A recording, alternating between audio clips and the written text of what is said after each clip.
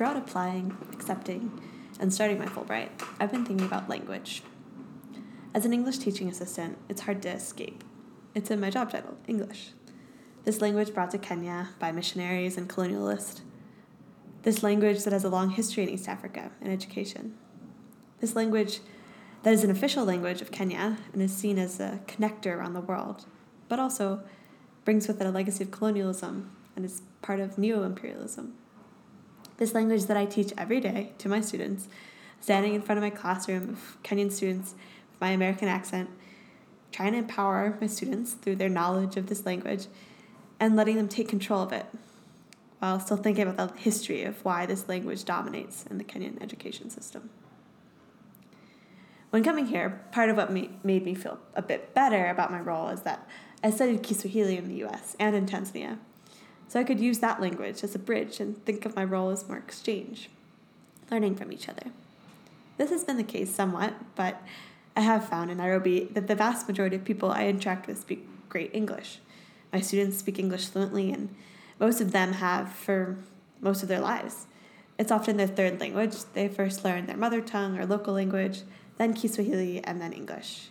Even so, this means they've been speaking English at least since they started elementary school. So my role is more of a traditional English teacher rather than an English as a second language teacher.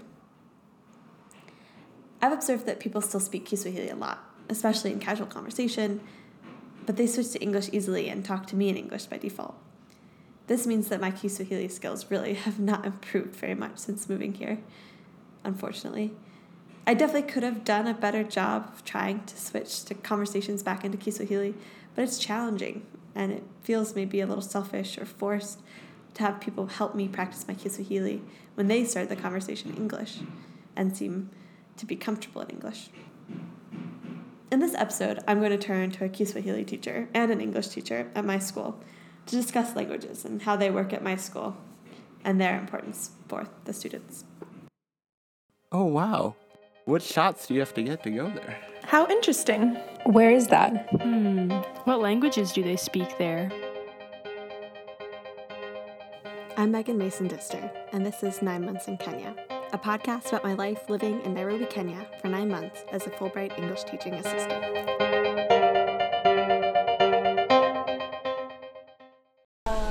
First and foremost, it's important for them to learn Kiswahili. Why? Because in Kenya, Kiswahili is both an official language and also a local language. You find that when you go to most offices, you either speak in Kiswahili or English. So it's good for them to learn Kiswahili so that they can express themselves better, and also they can be, even apart from expressing themselves, also you can find that in the media they also present news in English and Kiswahili. So it's an important language to learn. And apart from communicating, also it can be a source of income. For example, like me, I earn my salary through Kiswahili, through teaching Kiswahili, and therefore it's very important. Other than that, also Kiswahili it's important. Why? Apart from you teaching, also you can earn either like an interpreter. You see, for example, when tourists come to Kenya and maybe they don't understand Kiswahili, and mostly they're in the coast, and in the coast they mostly speak in Kiswahili. Therefore, you can get a job. You be a translator. Yeah. Kiswahili too serves the same purpose as English. Without it, since it's a core subject too, career-wise, they end in a better position in our country. Secondly, Kiswahili also acts as a booster subject to some extent, given the fact that most students in our school kind of have mother tongue interference when it comes to the English language. Therefore, if they score highly in Kiswahili, it becomes a better option for them than those who don't. I'm Bridget Juma, a teacher of English and Literature in Nairobi Muslim Academy, and I hold the position of the head of Department Languages, which comprises of English, Kiswahili, and Arabic. My name is Mariam Rajab Abdallah. I'm a teacher. I teach history and Kiswahili in NMA. Yeah, I'm a Kenyan. I come from Mombasa. Yeah. and my language is Kiswahili. Okay, my local language, I speak Kiswahili. Yeah. So why do you think it's important that the students learn English at NMA? English as a subject is meant for communicative purposes. Number one, English also is an aspect that has to be tested in their national examination. Of course, it is integrated with a bit of literature, which at the end of the day, they are in a position to cover a number of aspects related to their various communities and traditions that they come from. Secondly, English as a subject is important because it is meant for career development. Students tend to choose careers that are in line with the English subject. For instance, journalism, report writers, amongst others. Yeah, and for any career, a student has to score highly in English. It forms the basis for any career in Kenya. I found this to be true. And also, the Kenyan education system is highly focused on exams. All secondary students in Kenya take the Kenyan Certificate of Secondary Education exam at the end of secondary school. There's a lot of focus on this exam because it determines if and where students can go to university in Kenya, along with what they can study at university. All of the exams besides Kiswahili and other languages are in English. So every subject besides Arabic and Kiswahili is taught in English at NMA. How does the teaching of English influence Kiswahili? How do you balance both of those? Do you think Kiswahili should be taught more than it is, or do you think English? Because I know it's just interesting to me as an outsider because English is taught and it's supposed to be the language that all the subjects are tested in. Okay. But then Kiswahili is the national language, but it's the only taught in one subject. Yeah. What do you think about that balance? Okay, actually the balance makes the learning of the language somehow difficult. Why? Because sometimes the students don't see the need, or they don't see the emphasis for them to be very fluent in the language. Why? Because they say even if I speak Kiswahili or I don't, I can still communicate in English, and most of the lessons are tested in English. But it's important, and that's why, by the way, the English, or the fact that the language is only tested in one subject, it makes it very difficult. Why? Because when you see the balance, a lot of emphasis is on English and not Kiswahili, and therefore it makes even the students don't perform well in the subject. So it's a matter of struggling. Yeah, they are struggling, even the teaching, and sometimes even when you are teaching, the students want to mix the languages, as in they cannot express themselves clearly in Kiswahili, and they want to express themselves using some terms in English, which is so challenging. Yeah, but we are trying. Arabic, the third subject, acts as a booster subject in this school. Yeah.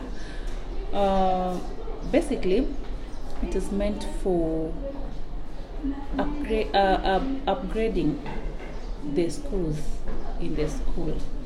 Also, there are those students who are interested in going out countries, and as a result, Arabic gives them an upper hand over the others.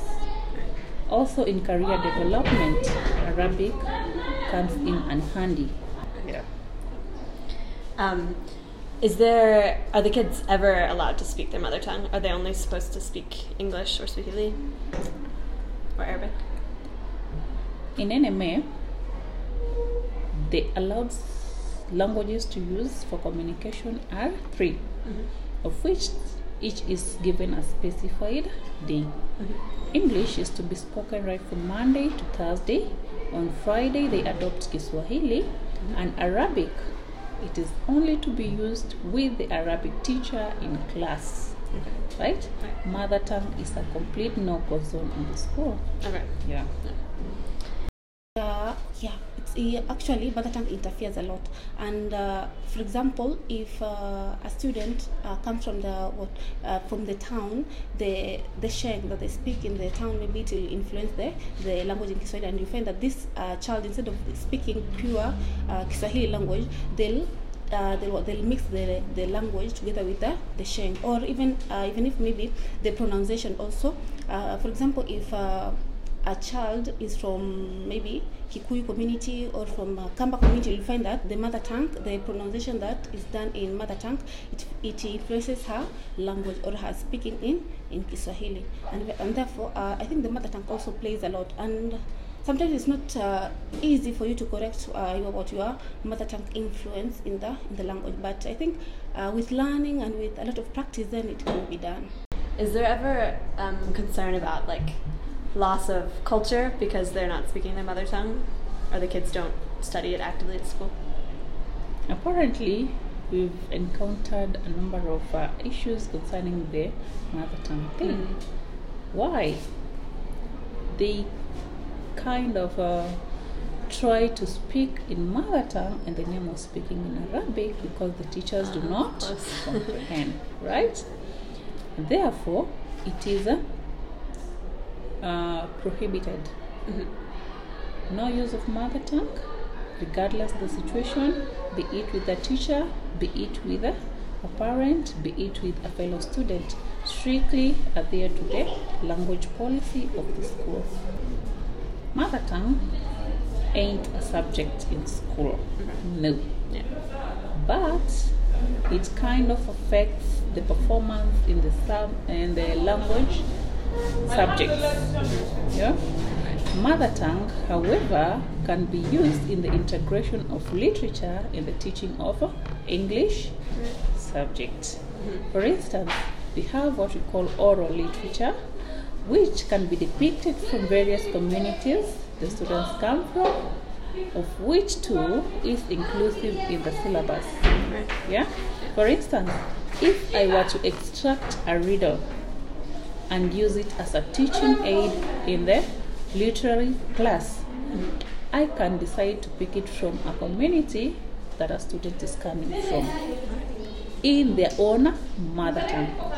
But again, there is the translation part of it. A student has to write it in mother tongue but give a translation of it in English or in Kiswahili based on the two subjects. Is also there. In Kiswahili, the oral literature part is called the fasihi simulizi, and this whereby a lot of the culture stuff is taught, like how you tell stories, how different communities do, like celebrations, maybe birth, weddings, etc. Yeah, so it's also there in Kiswahili, and it helps a lot, though it's a bit difficult for the students, but it's interesting and it makes the subject become more lively. Yeah, I think the kids like learning it in English, but then they struggle with on the test. It's hard. At least it makes the language fun. Right, I think so and the lesson also. Oral literature depicts aspects of performance as well as spoken language. How well can a student take the performance aspect, combine it with the spoken aspect, right? Therefore the term oral. Yeah, the performance basically is all about the use of the non-verbal cues as well as the verbal cues of communication. Then the spoken part of it is how well you are as a speaker in terms of public speaking, right? And that comes in to why we teach them the aspects of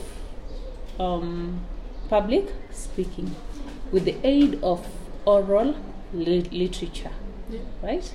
And again, oral literature exposes them to share and appreciate their cultural values, yeah, from where they're coming from, their backgrounds. Yeah, definitely. What literature do you read in Kiswahili? The literature, the novel that we read, it's called Chozi la Heri.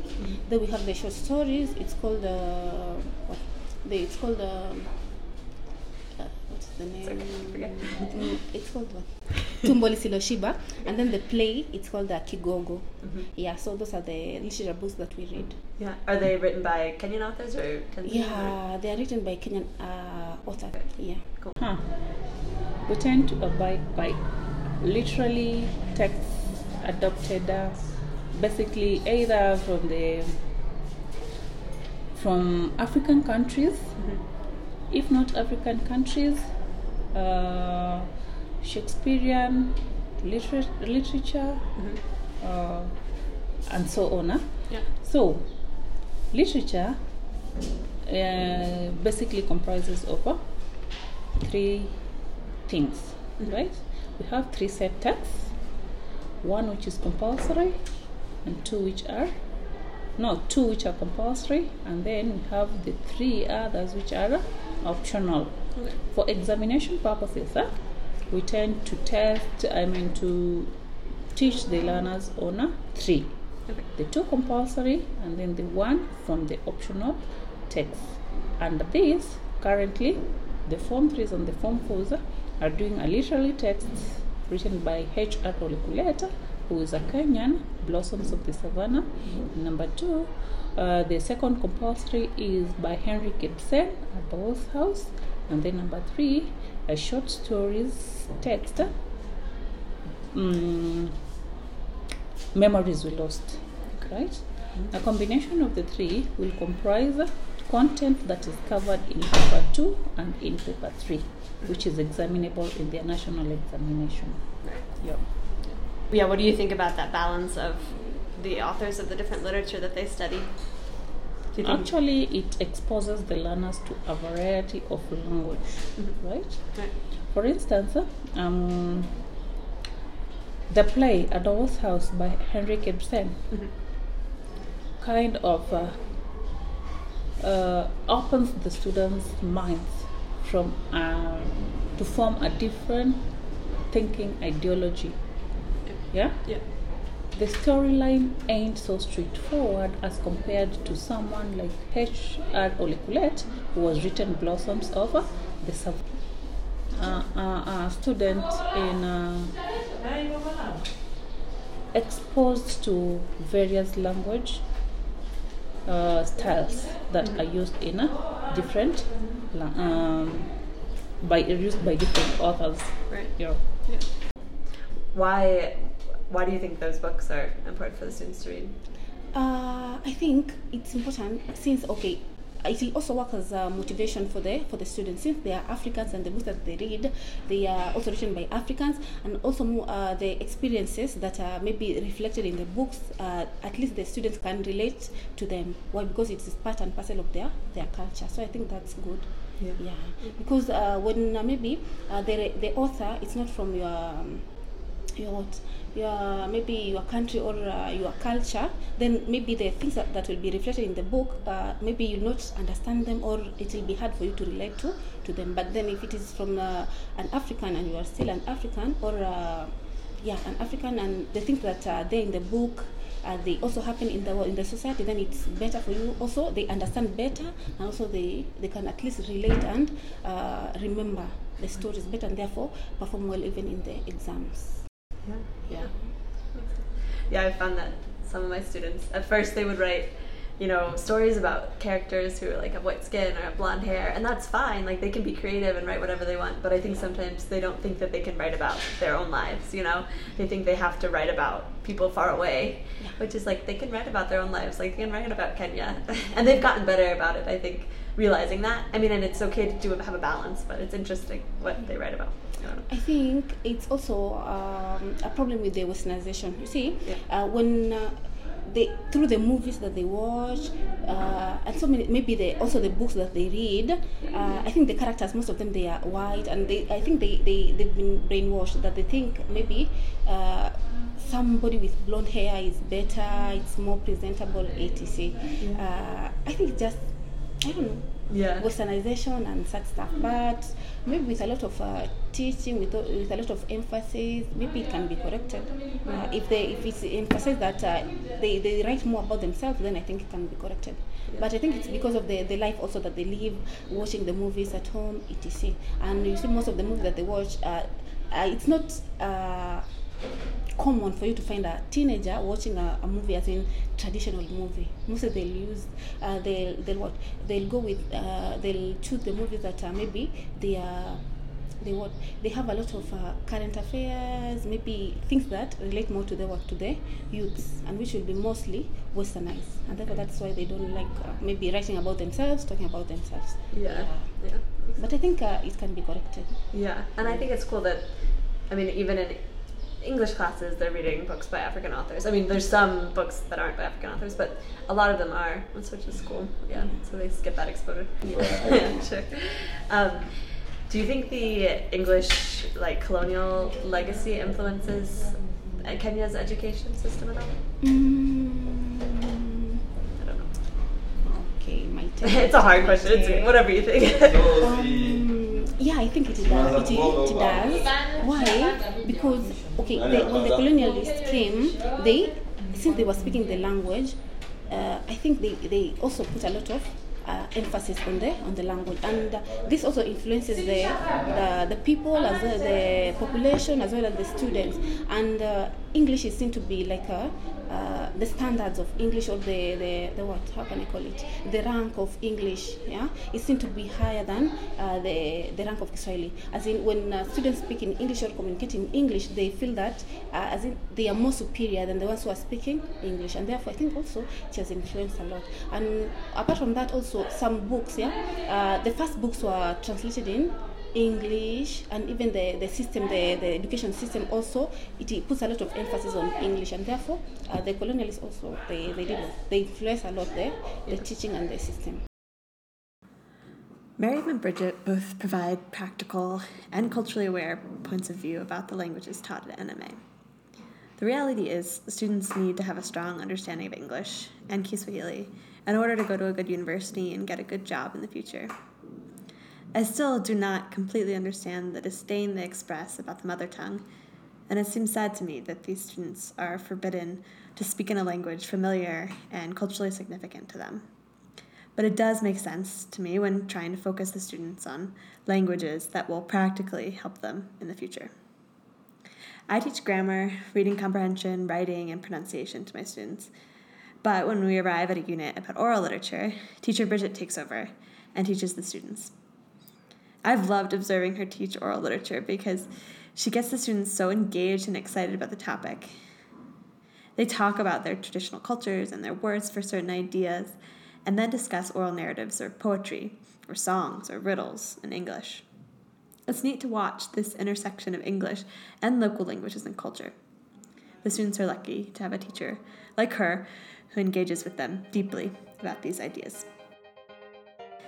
I want to thank Miriam and Bridget for letting me interview you and welcoming me into the language department at NMA.